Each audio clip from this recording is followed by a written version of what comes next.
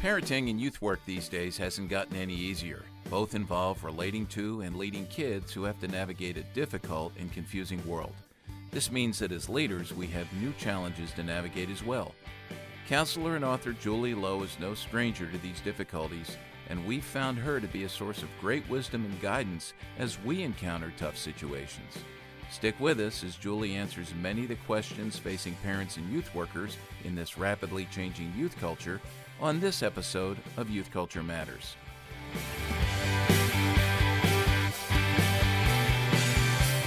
From the Center for Parent-Youth Understanding, this is Youth Culture Matters. If you're a parent, youth worker, educator, counselor, grandparent, or anyone else who cares about kids, we're glad you've joined us for this practical, informative, and hope-filled podcast. This is a place where together we talk and think Christianly about the rapidly changing world of today's children, teens, and young adults.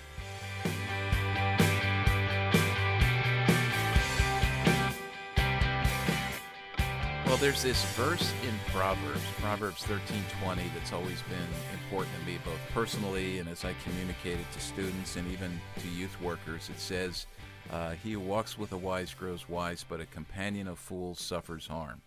And so we need to be really careful about who we surround ourselves with and choose people who can lead us and teach us well, people who have experience and who are deeply grounded in the gospel and can share wisdom. And you know, one great gift we have in the world of the church today, some of the qualified Christian counselors who are out there as we, in our day-to-day lives, in our families, and in our youth ministries, as we face more and more difficult and complex situations, we can lean into these folks. They're a gift from God, and they can lead us with some wisdom and guide us through that. And so today we're going to have a conversation with a counselor friend, Julie Lowe, who's been on our podcast before.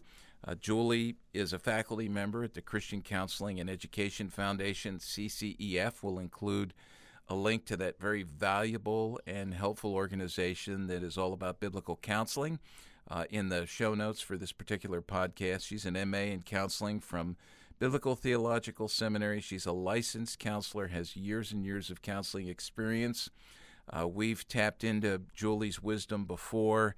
She counsels on matters of marriage, women's issues, sexual abuse, body image issues, parenting, child maltreatment, all sorts of things like that. You can find some very helpful videos from Julie on YouTube if you just search for her. And she also has written several books. One of the books that we've promoted here for years now is a parenting book called Child Proof, Parenting by Faith, Not Formula.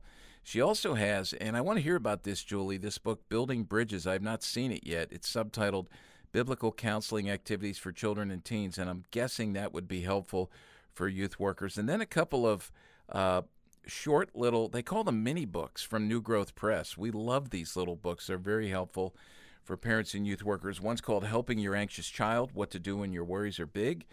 And then a brand new one that I've seen the text of this, and we're going to get it here and start sharing this with people, and we'll have Julie back to talk again in the future on this, Teens and Suicide, Recognizing the Signs and Sharing the Hope. So she lives with her husband, Greg. They have 6 children.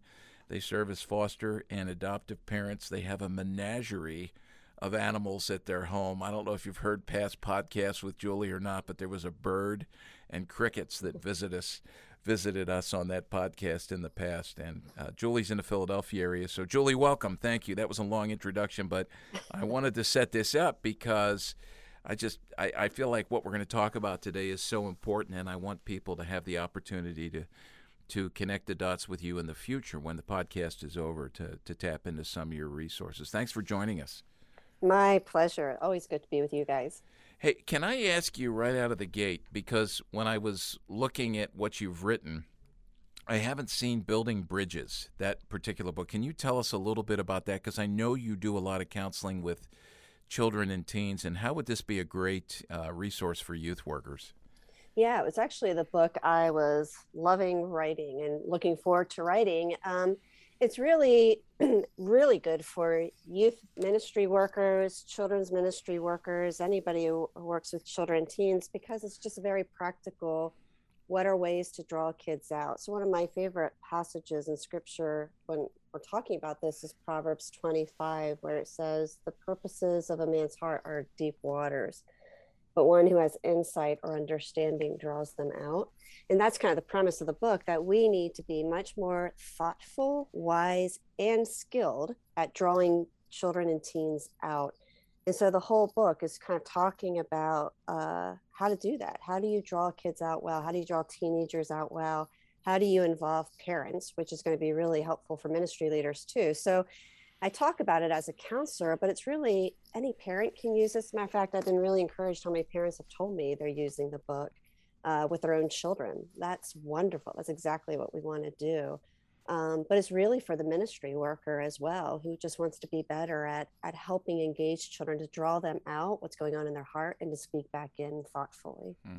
And this is exactly, folks, the kind of wisdom that we're trying to tap into here today, and I know we will. And I talked with Julie before we decided to do this particular podcast about the types of things that we're seeing on a lot of the youth ministry forums and groups on Facebook. That and those of you who are in those, you know which ones I'm talking about. I'm in there, and I will sometimes post and monitor and ask questions. And one of the trends that we're seeing is, in this rapidly changing world, more and more youth workers are posting questions about specific situations with students and with families that relate to a lot of the issues that are unique to our times. And then how do we engage with our students on these, things like disordered eating, substance abuse, sexuality, gender questions. What do we do about reporting? Do we ever talk to parents? When do we go to our superiors? How do we find referrals? All sorts of things like that. And I thought it'd be helpful to chat with Julie about that today. So I threw a little line out into the pond on some of the forums over the last couple of weeks where I let people know we were going to be talking to Julie, and several of you got back to us with there's far too many particular questions and cases that we can ask about. But as I looked at these, I found that they've dropped into about 7 different buckets, and we're going to throw some of these at Julie. The first one being, how do I have one-on-one conversations with students? How do I draw them out? Which obviously counselors are well trained at that. How do we support, secondly, struggling kids and families? Third, what about policies? What are the good policies we need to establish for ourselves and then with our volunteers? Fourth, some specific questions about borders and boundaries in ministry, and those really have changed over the years. We've gotten much wiser and out of necessity more careful on those things. Fifth, reporting. Sixth, confidentiality, and even when do I go to parents? I'm really interested in hearing more about that. A lot of questions on that. And then lastly, referrals. So, Julie, let's start with this whole idea of one-on-ones with students. And I want to read this particular question that came in from one of the youth workers. It says this: there's a hard-to-define category in youth ministry that's often called a one-on-one. It's not a counseling session. It's not a regular meeting for discipleship. It's more of a regular checkup, or like the pastoral home visits that were popular in generations past. I've searched for years, haven't found any good training for how to do one-on-ones well in youth ministry. I've developed something to use with my summer interns, but it's far from complete. What wisdom would you have for youth workers on making the most of our one-on-ones? Yeah, so there's several ways we can answer that, right? And struggling to know what do they mean by that? Is it the structure of it? Is it more the relational aspect of it? But the way you're going to hear me answer all of these categories is there's a wisdom, there's an umbrella of wisdom discernment that we need to use, that scripture calls us to. So we all want just the right answer, the formulaic approach, do this and everything will turn out right. And I just think scripture talks much more about the discerning spirit, the man of understanding and insight, and using wisdom. So I think there's principles, and that's what you're going to hear me keep talking about. Here are the principles. Now, wisdom says, how do you apply those principles to your context? So one-to-one in a city context versus a rural context versus a big church versus a small church versus a church that only has one youth pastor versus one that has a wealth of staff and volunteers. I mean, those things inform even one-to-ones, right? So you stop and say, well, what's the wisdom issue? Love moves towards people. Love builds relationships. Yeah, I was just talking about building bridges. This book, it's all about, I want to build bridges with children and teens. So my move towards them, but then I also think practically, and even out of love for the child, what does safety look like? What does wisdom look like? And how I meet with kids and teens, and do the male volunteers meet with a male, the female with a female? Even then, there can be new problems we've not discovered until recently. There's all kinds of, man, we could shoot ourselves down and feel hopeless if we put all kinds of structures in place that actually inhibit us from loving kids well and moving into their lives.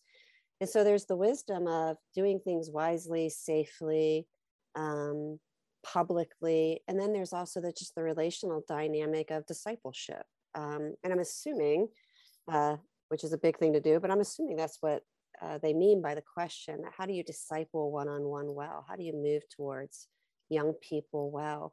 And there's age-old books on discipleship, the cost of discipleship, how to disciple, what discipleship looks like. And that's just really, how do I enter into somebody's life and walk alongside them and love them well? Now there's context. There's, what does that look like with teenagers? And how do I do that wisely, that respects parents' authority and position? How do I do that safety wise? And that I'm always doing it in some ways in a public context. Is it smart to always be meeting at a Starbucks or a coffee shop or in public, or that there's a checks and balance, that another youth leader knows I'm meeting with this student and here's where I'll be, and there can be always somebody who walks by and sees what we're doing. Like there's just I'm above reproach in the way I minister to the student. So there's those two ways of answering. Wisdom says, how do I love and move towards people? And it also says, now, what does safety look like as an adult meeting with a young person? What does safety look like for that child? What does being above reproach look like for myself, and that my own character can't be questioned? And what does good ministry look like in the context we're in? That's good. You mentioned parents there, and that jumped out at me along with a bunch of other things that you said. But when we engage with our students one-on-one, what kind of communication should we have with parents? And I'm not thinking here about, at this point, we'll get to this, students who we discover are engaged in maybe dangerous behaviors, have made poor choices, have a just a sin issue that they're dealing with over and over again. But I'm thinking more just laying the groundwork for developing a good relationship as a youth worker with moms and dads. What do we? I'm not sure how to ask it in any other way, but is there a way to communicate with them as we enter into this relationship with their son or daughter that would foster deepened health and relationships all the way around? Yes, and boy, I can get on a soapbox here. So well, that's good. I go ahead and do that. That would be great. Rein me in. One of the flaws I see in a lot of ministry to children and teens is the lack of parental involvement. Now, being a parent myself, sometimes that falls on parents for their unwillingness to be involved. Right? They just want to send kids to youth groups and not be involved in what's happening there. And actually what I'm arguing is any good children's ministry and youth ministry should also be equipping parents. So parents are sometimes part of the problems, which is what many of the questions that we face are, right? How do I deal with parents that aren't parenting well, or absent, or relinquish their parenting, or abuse their parenting? But regardless, parents may be part of the problem, but they always have to be part of the solution. And in any good ministry, any good youth minister or children's minister needs to help equip parents. Parents are the primary counselors of their children, primary disciplers. As a counselor, as a youth pastor, as a children's ministry, we come alongside the family to educate it and build it up and support it. And how do we do that best? We do that by equipping parents. And you see very few youth organizations that are investing in resources for parenting, seminars for parenting, relationship with parenting, and those that are, so thankful you are. That is so vital. And I see that in counseling. I mean, it's so easy for a counselor, Christian or non-Christian, to have this mentality, I'm the expert, let me do my work. And I leave the parent out of the process, where I should be equally equipping the parent to know how to love their child better. So there's this overarching principle, right? Wisdom, biblical principle, that we are a support to the family system, which means parents have to some degree be involved, even if involved mean I'm challenging and confronting and working with parents to help them be a better parent. So you have a simple question like, well, what does that mean for one-to-one? It means, of course, parents should know their children are meeting one-to-one with volunteers in youth ministry. There should be, everything should be above board. There should be no reason to hide that. And the only reason it becomes a concern is when parents are misusing their authority, abusing their children. Obviously, those fall into new categories. But I think the wisdom issue is we come alongside families, and so how is it that we're leaving parents out of the process? Mm. That's really good. You make me think about one of my longtime friends in youth ministry, Wayne Rice, who was one of the founders of Youth Specialties. You know, he was resourcing, his organization was resourcing me and thousands of other youth workers back in the 1970s and the 1980s. And I remember, you know, just the immature attitude I had when I first started out in youth ministry full time as a recent college graduate was, you know, here I am. I know your kids. I'm going to work with your kids. You should be happy I'm here. I mean, it was just completely arrogant and off base, and really discounted in so many ways just the God's order and design for spiritual nurture, and God's order and design for relationships and how the faith is communicated. So Wayne, you know, who was resourcing us, he wrote a book a few years ago called Youth Ministry Revisited Again. I think that was the title of it. We'll get it right, and we'll put a link to it there. But in that, you know, Wayne in his older years was calling out his younger self and all of our younger selves who were so arrogant in that, and said, look, you know, the bottom line is we messed up. Family ministry, caring for parents, as you've said, respecting parents, not undermining the authority of parents, understanding the position of parents was something we missed, and we need to recover that and redeem youth ministry in so many ways as we look at family ministry. So that's good. I like that. Let me ask you, let's just move a little bit further into this with families. How can we best support kids who are struggling in their families? Someone said this, said, you know, I have a student who's been struggling with an eating disorder for months. They have regular appointments with doctors, psychiatrists. What's my role as the youth pastor? What are the spiritual issues at play? How can I best support this family with this longer struggle? So it's really a question about how we come in and walk alongside students and families when they're really into it deep with tough stuff. Yeah, well, you take an issue like eating disorders, and you can have three different families with teenagers who are struggling with an eating disorder, and how you walk alongside them could vary. Why? Because the circumstances vary. But as this person's pointing out, there are multiple professionals involved. So what's my job? Well, your job is what it's always been, and what you will do exceptionally well is by discipling, that you walk alongside that teenager and you really seek to know them well, to say you're there for them, to be supportive of the parents, and to draw out what's going on in their heart. So typically with eating disorders, there's a varied approach to what's happening: control issues, loss of control, body image issues, abuse.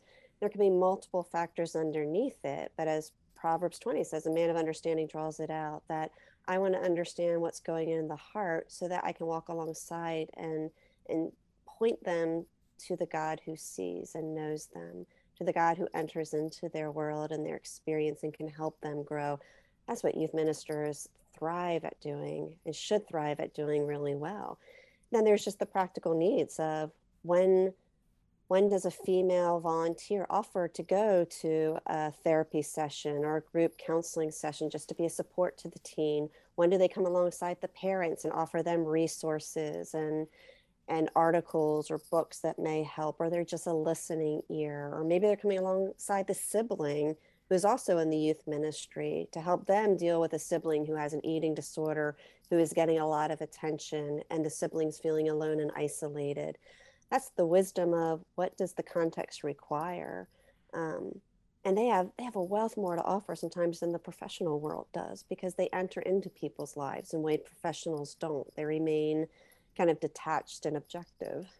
Yeah, I think about the way that in youth ministry, we're really called to teach God's will, God's way, God's word, God's order and design for things, and that the culture, we often say the culture is catechizing kids 24/7, and certainly in a social media world, issues related to body image and disordered eating, those things are just off the charts. We knew nothing about those things 3-4 decades ago. For those of us who were boots on the ground in youth ministry, we just weren't even aware. Now everybody is aware of those things because of that, because we know how the culture is catechizing kids with messages that undermine their flourishing, and because we know these things are going viral and becoming epidemic. I'm sure you're seeing so much of it. Are there specific issues that you would say to the youth workers and the parents who are listening, before this is an issue, just be aware the culture is teaching your kids these things. Here's what you need to talk about from a biblical perspective as part of your nurture and your training. Are there particular issues that you would point to? Oh man, the list can go way too long, but you're hitting on it, and it's things that I've even heard on your podcast recently, things like where your identity is found and your sexual identity. Kids are taught to have to discern sexual identity at obscenely young ages, and question it. It's that moral relativism that enters in and tells us that it's man's truth, not God's truth. And then that breaks down every issue. It breaks down the relationships. And actually, that's probably where I'd start. I am most concerned with the lack of mature adult relationships in children's lives for multiple reasons. But you brought technology in, and what technology's done that most people aren't talking about is it's allowed peer-to-peer influence 24 hours a day now, or at least there were periods of breaks where parents had more influence, the church had more influence. Now youth pastors are fighting having teens put their social media down while they're with them and engaging with them. So any adult trying to enter into a child's experience has an uphill battle, because you do have the world pressing in every way, informing how to think, and it's a value system that is aggressively pursuing our kids. Yeah. So identity, materialism, all those things become issues. Hey, before we take a break, a very practical question prompted by something you said there. You're a mom, you're a counselor. What would you say to youth workers about social media and phones during a youth meeting, during a weekend retreat, during a Bible study, whenever students are gathered together for the context of being with their peers in the youth group? Are there any recommendations you would make? You get a safe and you put them in there until it's all done, until the activity's over, the retreat's over. I mean, really, how do you capture their attention if you don't do that? So that sounds silly, but I actually know a lot of great youth ministries that are doing that. They're checking the phones at the door. They're putting it in a box, and they're saying at the end of the hour and a half, you get it back when you want it. And there's something really helpful about doing that, because you only have them for a brief period of time. And during that time, we don't even have them anymore. Yeah. So it's capturing their attention and their hearts again. It's being an influence in their life.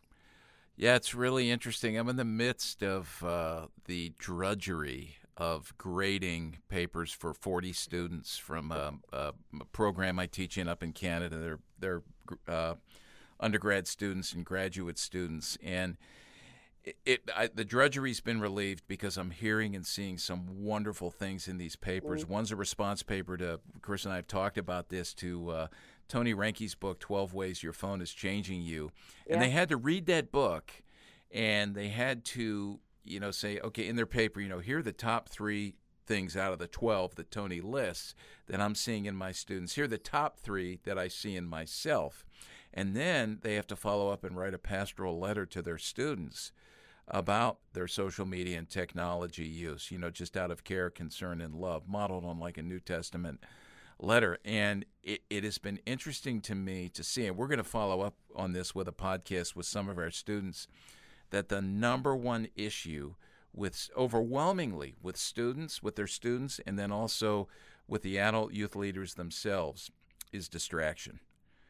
That is number one, across the board. It's just right up there at the top. And so I think your advice here is wise. And I would say this, that once youth workers do this and you get past the initial protests, kids are going to say, wow, that was something like I never imagined could even happen. They're going to see the joy of that because of what they've been made for. So we're going to take a break. We're going to come back, continue our conversation with Julie Lowe.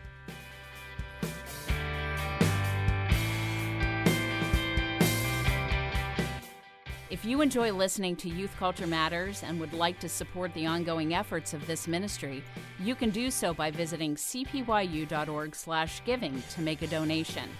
Your prayers and financial support make this podcast possible.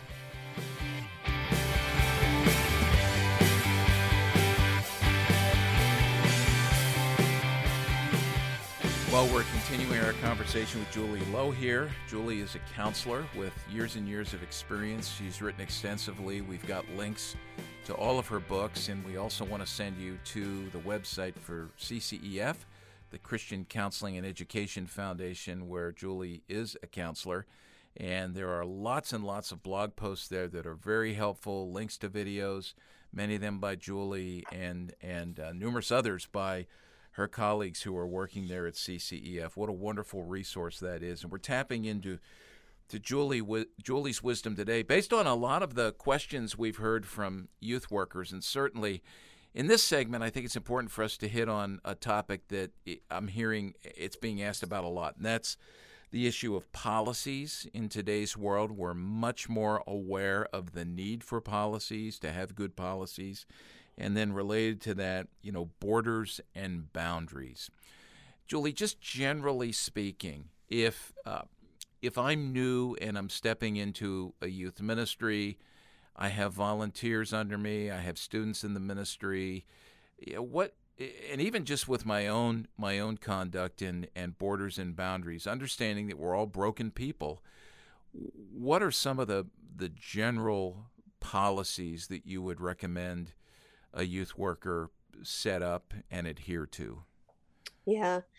Well, I'm not sure if this would be called a policy or not, but I think training, because training produces conversation, that produces questions, that produces, hey, I had a situation like this. So that's one of the places where policies, when you have, for example, I go out to churches and I'll do mandated reporter trainings or talk about some of these things in churches, and it will inevitably bring up questions or actually resistance, which is really helpful. It's helpful to hear youth volunteers go, well, this is crazy. You mean I'm not allowed to meet one-on-one with a student? Or you mean I can't do that without telling a parent? And you have these policies are born often out of bad things happening. And I'd rather policies be born out of proactive care, that we're really thinking thoughtfully before bad things happen, so that if a bad thing happens, we are more than prepared to know what to do with it.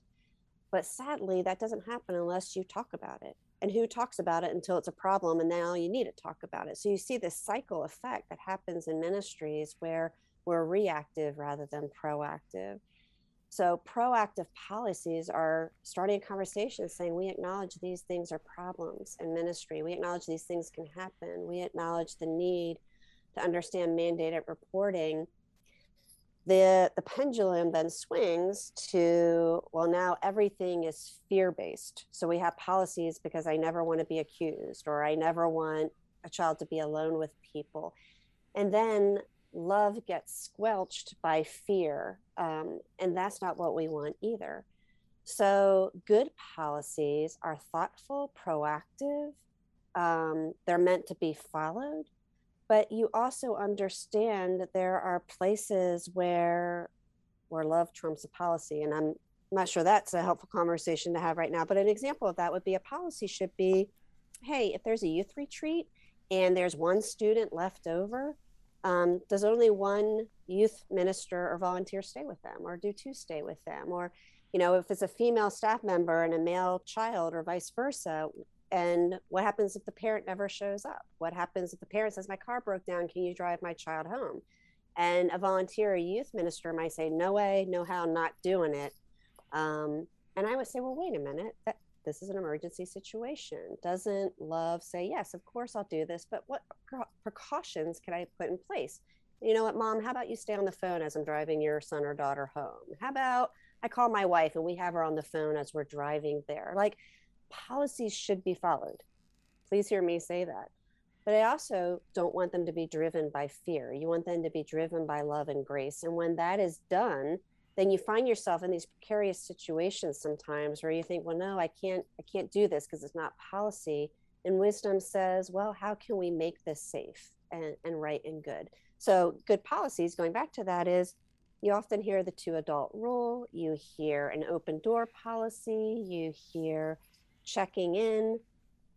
And here's what gets tricky, that again, context matters, because you can have a small church, a big church with bigger youth ministry, lots of rooms, lots of doors, bathroom facilities for children. We can't have a one size fits all policy, but we can have really good principles. So you have organizations like Ministry Safe, that's in Texas, where they train churches. They talk about these things. They go into particular ministries and say, let's look at where your weaknesses are. Let's look at what policies would help you. And it's a wisdom approach that says there's principles to follow, or safety skills of being wise. So for example, we know children are most at risk, teens are most at risk when somebody has access to them, when they can get them out of public view. So for policy's sake, I want to say, well, as a volunteer, somebody ministering to kids, that I always want to know somebody knows what I'm doing. I'm always, in whatever degree I can be, publicly present. So I could be sitting at a coffee shop with a teenager, my spouse or another youth minister can know, or the parent knows, here's where we're going. You can check in at any time. There's just this open, above reproach posture that I'm taking. And then I structure the policies around it. So would I ever take a teenager to my home? Would I ever have them alone in a car? Maybe not, maybe. And what would be the reasons that would be acceptable to do that? Policies are built around thinking through those type of situations with people. So if you're having a good understanding of reporting laws, you're having a good understanding of grooming, like how people who mistreat kids work, then you're going to have a better understanding of why we have the policies we have. But volunteers will not understand that unless you have conversation. Conversation won't happen unless you have training. So that brings me all the way back to the beginning of saying, you've got to have conversation upon conversation, because people who have never experienced these things believe you're overreacting. They believe they don't happen. They believe you're being fear-mongering, instead of saying, no, we just want to be proactive. Let's think this through. Let's understand what some of the problems could be. Yeah, some of the proactivity needs to relate to how we recruit and train and at the beginning vet our volunteers. And I'm hearing more and more stories of, oh my goodness, we had a volunteer do this. I wish I had known. I wish I had been, taking more precautions, or had known what to look for. Do you have any suggestions on that, sort of on the front end of, vetting volunteers? Because it would seem to me, I think about this now in the context that we live in, that someone who, is a predator, we'll use that word, and Hmm. knows how to groom kids, obviously one of the easy places to go would be, like a youth sports league, or helping in a local school, or obviously in a youth group situation.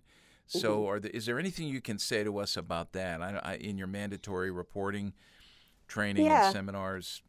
Yeah, well, the good thing about mandated reporter training is, almost every ministry now is doing background checks. The flaw in that is we think we're safe by doing the background checks, right? Instead of understanding that a majority of predators don't get caught till hundreds of victims later, or it doesn't know the heart of an individual going into it, doesn't know their motive. Now, think about it though. If we're having these kind of trainings, what we're doing is we're fostering a conversation that says this is an issue important to us. If we're doing that, I talk about speaking about it from the pulpit, meaning just from the public forum. A church or a ministry that speaks a lot about safety, that says we take seriously reporting, we take seriously grooming behaviors, we take seriously people that are not respecting our policies, puts everybody on high alert. Now, if you have a volunteer coming in who's a predator, he is going to have to work 100 times harder to deceive everybody, or he's just going to give up and say, well, this is going to be a hard context, I'm going to go someplace else. Now also take the adult who either doesn't take it seriously, or is just socially inappropriate and awkward, or doesn't have wisdom. When you have those type of trainings, what's going to happen with a person like that? They're going to kind of out themselves, meaning they're going to say inappropriate things. They're going to debate you. They're going to say, that seems silly. Why do we have to do that? And any ministry leader is going to be able to vet that. They're going to, by nature of just having conversations, people expose how they think and who they are. And so it is a great vetting process just by asking people, what would you do if you thought somebody was being abused? Have you ever known a teenager that you suspected was being abused? What were the signs?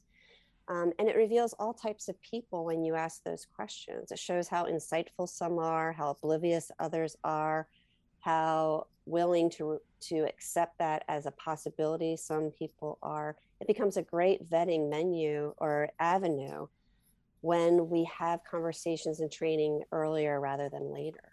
Hmm. I had a youth worker come to me and say, hey, I've got suspicions about somebody. I don't have any hard evidence. There's no trail for me to look at. This wouldn't stand up in court. It's just a suspicion.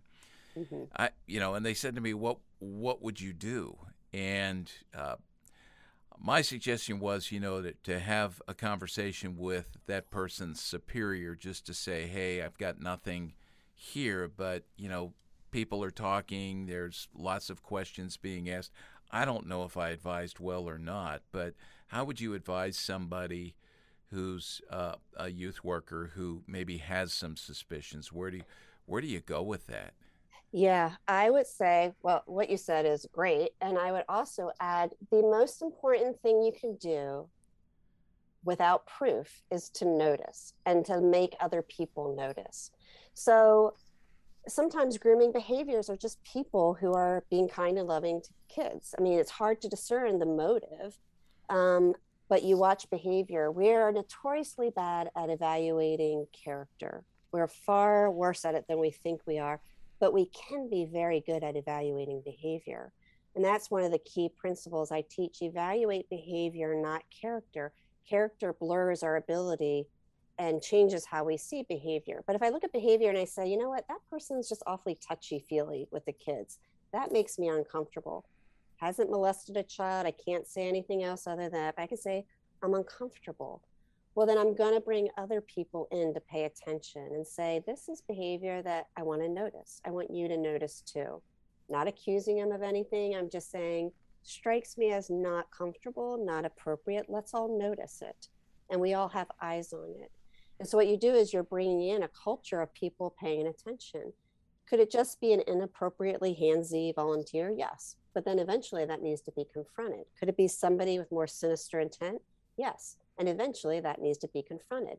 And sooner than later, whether the person has ill intent or not, noticing and helping them see that you're noticing now keeps everybody safer, because that person knows they're being watched. And so it's a no-lose situation when we are willing to just notice and call it that. Let me ask, that's good. Let me ask about students, kids who come to our youth group, because increasingly we are going to have students who, they're young, but they already have things in their short past where they've perpetrated Yep. some of the inappropriate behaviors you've talked about here. And, on the one hand, we have to understand the developmental realities, and this is someone who's young and impressionable and vulnerable, and who knows what's going on in their life so far, but they've obviously done something sinful, incredibly foolish. They've stepped over a line. They've gotten themselves in trouble. But we also want to show them grace, and we don't want to disqualify them from being able to participate in our ministries as they grow and as God does work in their lives. Right. I'm sure you're dealing with this in your counseling. These are the kids that many of them that you're spending time with. What is their place? How do we make a place for them? And I know it's a case-by-case situation, but generally speaking, can you give us some parameters to think about here, to spring off of, so that we can make some good, wise decisions about how to include them? Yeah. So I am seeing increasingly exponentially child on child molestation, or teen on child molestation, or sibling on sibling molestation. That is just growing. And again, you can look at some of that as the more our children have access to pornography and all kinds of evil, the more they don't know where to go with it. They don't know what to do with it. They are going to reenact it themselves. That's very different than a 40-year-old man who's molesting a child. The impact can be the same, but the intent and what is actually occurring can be different with a child. So a 12-year-old who molests a sibling has the same impact on that child as a 40-year-old who's molesting, with different intent and understanding. So why is that important? Because it helps inform, how do I treat that 12-year-old who just made a grievous mistake, a sinful mistake?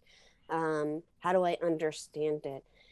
And we're always trying to evaluate that. But that aside, what's still important for you and I is we're always saying we have to evaluate present safety and future harm.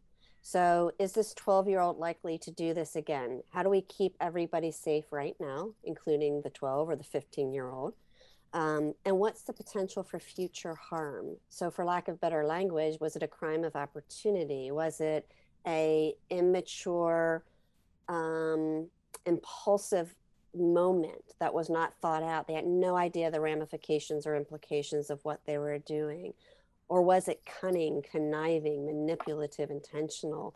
Well, wow, if that's going on, then I am going to treat it differently as well. So all those things inform, how do I keep people safe now? So we can either overreact or underreact given what is going on in the moment. But if present safety, future harm is something we're always considering, then I'm going to look at and say, if this was an isolated situation that happened outside ministry settings, do I have to be afraid of this child in the ministry setting?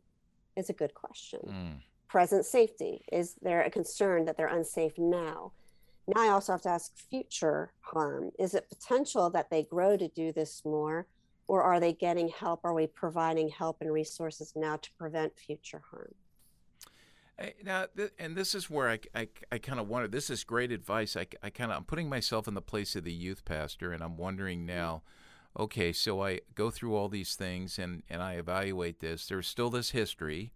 These things happened, but I want to integrate this young person into our youth group because the gospel is big, and I want to see them have opportunities to grow in their faith. But what happens with, like a year down the road, you have the parent of someone else who comes and goes, hey, I knew nothing about this, and you allowed this young person to come into our youth group, and you should have told us. Is there some kind of, I'm not sure what I'm asking, is there a step I can take as a youth worker to get everyone involved to see and not undermine or skirt the authority of the parents of the other kids in the group? How do I And again, I know every case is different, so it's unfair of me to ask this question. But I'm asking. Right. Well, this is the debate among professionals even. So there will be professionals who may disagree with this, but I tend to think about this a lot because I do see a lot of overreacting, meaning harsher things, it's handled in harsh ways. And I see a lot of underreacting, thinking, oh my goodness, you should have told more people. So that's what complicates this, right? But one of the things I say is when you evaluate a situation and you say, we can speak as confidently as one can speak that everybody is presently safe because we've put in structures to keep them safe. So this young person can stay in this ministry setting because we've created a safety net where we know he is monitored, he's not alone, he or she. These things are set in place. And we also know that future harm is very low. Why? Because there's counseling, because the parents have taken this seriously, because they're being held accountable, because the child themselves has they self-confessed, they brought this up themselves. All those things shape why I could say to a parent who comes to me later, you should have told me. And I can say, actually, here's why we believed we shouldn't have told you, because here were all the factors that proved that we did everything the right way, as much as it's within our grasp too. Yeah. And then there's situations where the child potentially has harmed other people in the youth group or has the possibility of still having access to kids if we don't tell all the parents in the youth group. So we're going to tell all the parents because it's our job to first provide immediate safety, present safety. So that's kind of the way I think about it. To what degree our goal is never just to protect the child who is 15 who did this bad event, but that is a factor. Our goal is to say, is everybody safe in this context? And what does that look like? Can we guarantee it? And that to me seems like those are decisions that need to be made in consultation and yes, under the authority of the larger church leadership, not just those in the youth ministry who sit Correct. Amongst themselves and say, hey, how do I deal with this? Yeah. And that's to do that is good protection for the person in youth ministry. One more quick question, something you said raised another question before we take a break. You said you were saying he, and then you said he or she.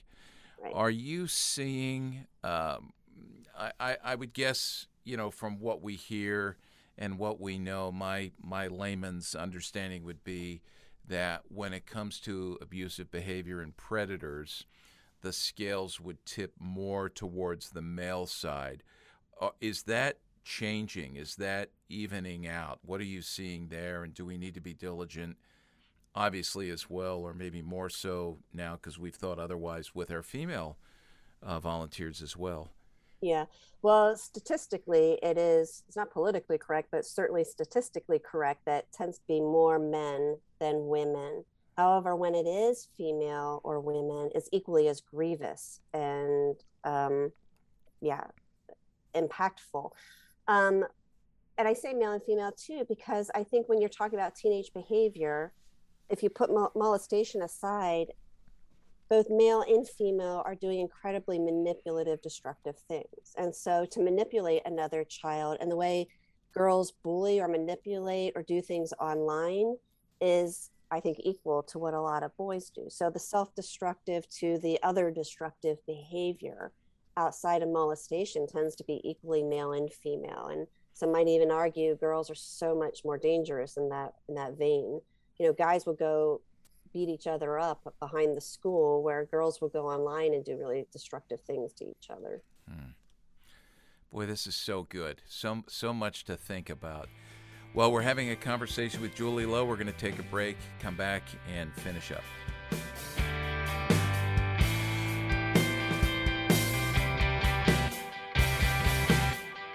I often hear grandparents say how glad they are that they don't have to raise kids in today's world. While these comments might not be very encouraging to those of us who are parents or who are doing youth ministry with kids today, they do recognize the fact that there are lots of confusing and dangerous cultural realities that kids need to navigate if they are going to be faithful disciples of Jesus Christ. In an effort to provide parents and youth workers with an easy-to-use tool designed to help kids find their way through the choices they face in today's world, I've written a new little book that can be used individually or in small groups, A Student's Guide to Navigating Culture. It's the shortest book I've ever written, but it's the one I believe will have the greatest impact in terms of discipling the emerging generations. If you want to teach your kids how to live in today's culture while following God's will and way, check out this new little book, A Student's Guide to Navigating Culture. You can learn more and order copies at cpyu.org.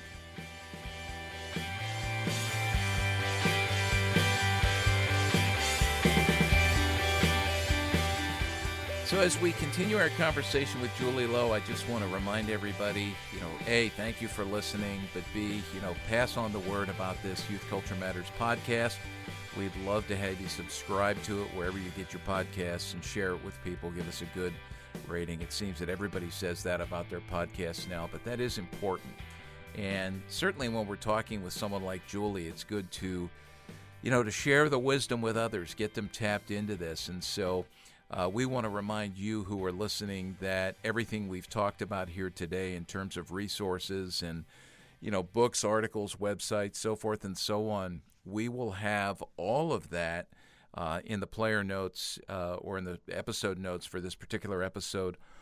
If you go to cpyu.org, look for this particular podcast and the player for it, and just scroll down underneath, and we'll have the links to all those things. So Julie's been really giving us some just great advice and insights into some of the unique situations that we face in today's world. And man, counseling is a that's a growth industry, isn't it, Julie?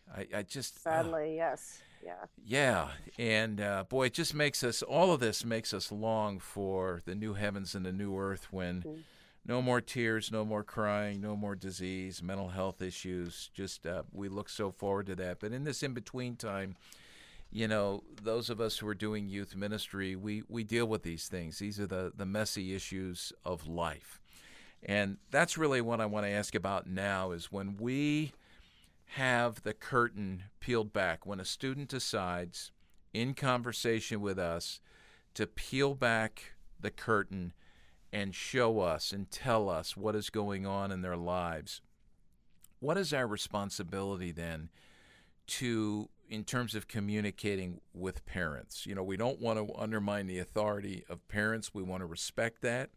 And I think functionally, we can say that philosophically, but this is where functionally it becomes very important. And so I want you to talk about that a bit, Julie. And I know you're a counselor, and I'm sure it's different for you as a counselor than it would be for somebody in youth ministry. But give us some advice, and maybe if there's a line there, like, okay, up until this line, it's okay just to maintain confidentiality with the student and for the student, but maybe there's a line that's crossed, and when is it important for us and necessary, required of us to go and talk to parents? Yeah, well, before I answer that, let me go back to something I said earlier, and that is the need to build bridges and relationships with parents in youth ministry.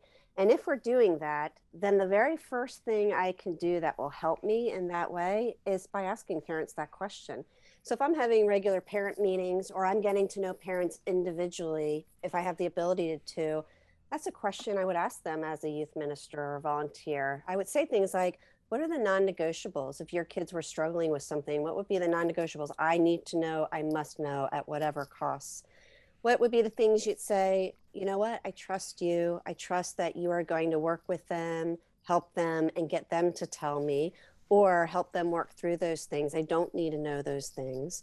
And even as a counselor, I do that. But as a ministry leader, it's far easier to build relationship with parents in ways that parents may give me space to say, you know what, I would want to know if my child were having sex. But if you are working with them and they're battling that out with you, and they're trusting you, and they're growing, you know what, I could back off and not know that for a period of time. Or maybe some parents would say, no, if my child was having sex with their boyfriend or girlfriend, I'd want to know immediately. That's a no wiggle room for that. Or drugs, alcohol, addiction. So building relationship with parents means sometimes I already know what parents are going to give me leeway to work with and what they're going to say, no, I must know this and you need to tell me. And how do I respect and honor that if that's the case?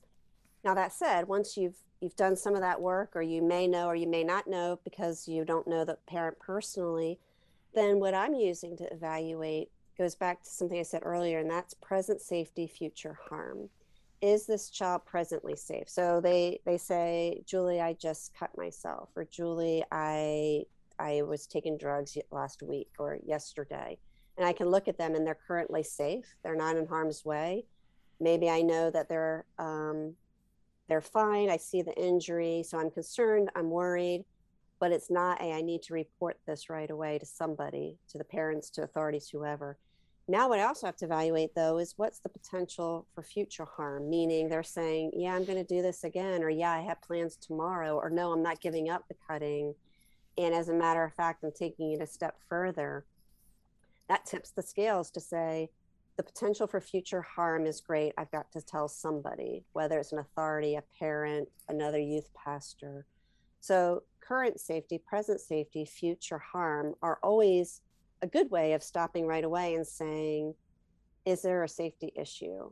And will there be a safety issue if I don't tell somebody? So that becomes non-negotiable. It kind of becomes an easy thing. Sadly for all of us, it's never really that easy. There's always this gray line of, well, I know they're cutting. I know they say they have suicidal thoughts, but they're telling me they don't have a plan. When does it tip the scale over? And it's both a wisdom issue, but a very practical. If a child's saying they're suicidal, somebody else needs to know. They need to get help. You need to refer. You need to bring people in, and you're not the only one helping the student. So sometimes it's a child's doing marijuana. Sometimes it's occasionally marijuana. Now it's a regular marijuana use, and now they're also adding another risky behavior, like stealing or driving crazy, or now they're taking another drug on top of that drug.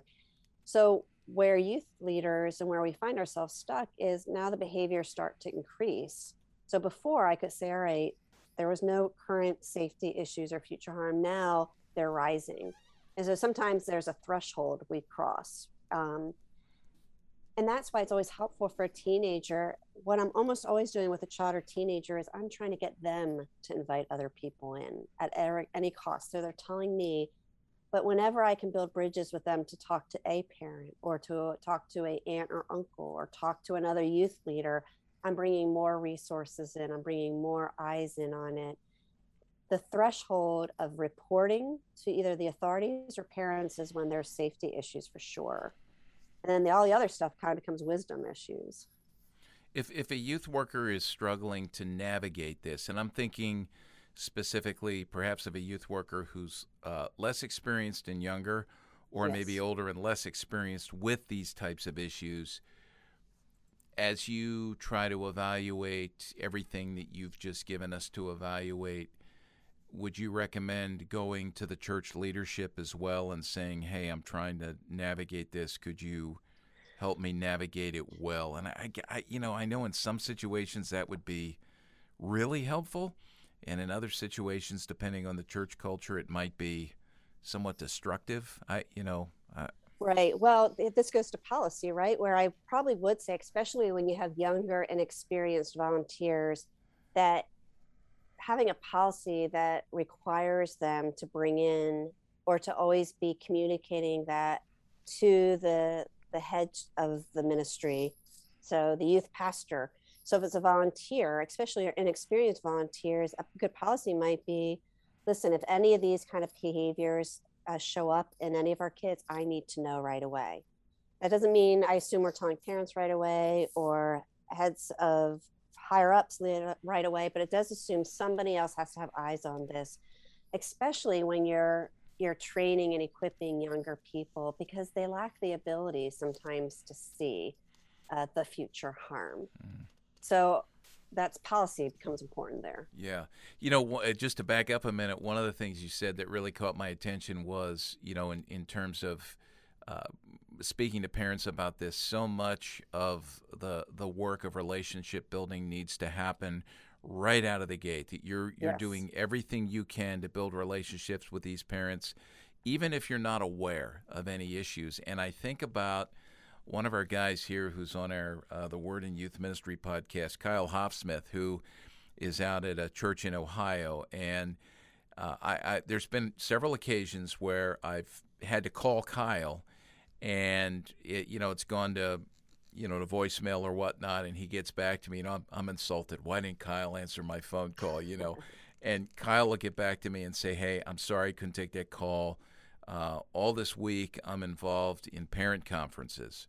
And I'm thinking, man, what a great, wonderful thing to do. Kind of like Yes. we have with the schools, the parent-teacher conferences. And, I always remember, this is what I remember about my dad. He would go to those parent-teacher conferences, and he would jokingly say, as a way to invite communication back and forth, he would say to the teacher upon first meeting them, I promise to only believe half of what Walt says about you if you promise to only believe half of what he says about me. And, Right. he was joking there, but he was opening the door for that kind of communication back and forth and really working to build a relationship. And I love that there are youth workers like Kyle who are doing that. That is just so important. Yeah. Yeah, that's Yeah. good. So let me turn the corner here and end with this last question, and it's the one about referrals. I've always said to youth workers, don't wait till a situation arises to know who you're going to send people to, because in that moment everybody kind of is in a panic and freezes, and it's difficult to say when help is needed immediately. Give me a day or two to try to find somebody who can help you. And so I tell youth workers, at least just be aware of what the different situations are. So we've mentioned, disordered eating here. We've mentioned cutting. We've talked briefly about, a student thinking about taking their own life. Obviously with those things, you want to have at your fingertips resources that maybe are both helpful to parents in terms of written resources or websites or books or whatnot, but also human resources in terms of the counselors we can send people to immediately in that moment. Because, look, we've been there as parents where, man, it's like, what do we do? And we need help. So can you give us some advice on referrals, posturing ourselves to be ready to do that, and how to conduct ourselves in that moment? Yes, I love that proactive nature of saying, here's my list of go-to people when I feel stuck with counseling issues, with ministry issues. So even for a youth pastor to say, listen, you don't have to be an expert in every topic. You don't have to be an expert in reporting issues. You just have to know who the expert is that you can call at any point. I don't have to be an expert in self-injury or suicide. I just need to know who to call to say, what's the next step? So even for the youth pastor themselves or the ministry leader themselves to say, here's my list of 5 to 10 people I go to for any issues, because they'll know who to refer me to next. It's also really helpful to have a referring list, especially if you're in ministry with kids. You want a list of counselors that work with kids and teens and say, these are people that we trust, that we know are skilled. And if they're not available, they'll know who to point us to. So I would love to see a youth minister or any ministry leader to say, I want to invite people in to my circle. So I'm not just handing my families or my kids over to some stranger and not knowing if they're giving Christian advice, if they're leading them astray, if they're helping them or not.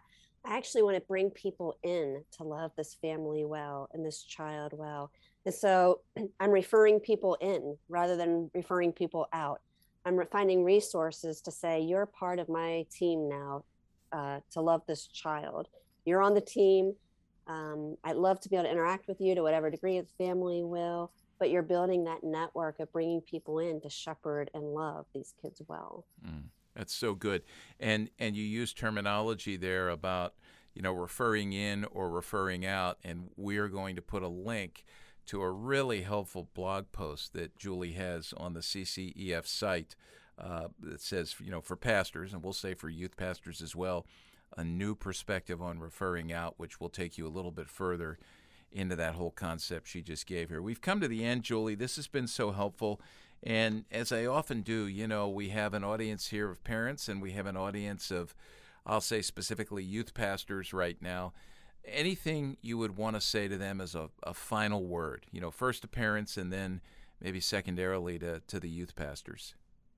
Yeah, as a parent, know your ministry leaders, know your children's ministry, know your youth pastor. When they don't pursue you, pursue them. Say that you care about your child, you care about having good relationships with these ministry leaders. And as a youth leader, man, what I would have done to have youth pastors that came up and introduced themselves and say, I want to know more about your kids. I want to understand how I can love them well, to show an active appreciation for a parent's opinion in a culture that diminishes parental authority greatly. What a good thing for the church to say we honor it and we want to help equip it the way it should be. That's a great word. Julie, thank you so much. This is so helpful, and as I said at the beginning, we're going to get you back on here in the not-too-distant future to talk about teens and suicide. I'm really interested in what you have to say about that. It's so sad that we have to deal with that so much in today's world, but there is that resource, so folks can check that out. We'll include a link to that as well. Julie, blessings on you and your family as you celebrate Christmas. You as well. We look forward to having you on here again. To everyone who's listening, thanks so much for joining us, and we'll talk to you on the next episode of Youth Culture Matters. Thanks for joining us for Youth Culture Matters, a podcast from the Center for Parent-Youth Understanding. If you'd like to learn more about today's youth culture, visit our website at cpyu.org. And if you have any questions, comments, or feedback, email us at podcast@cpyu.org.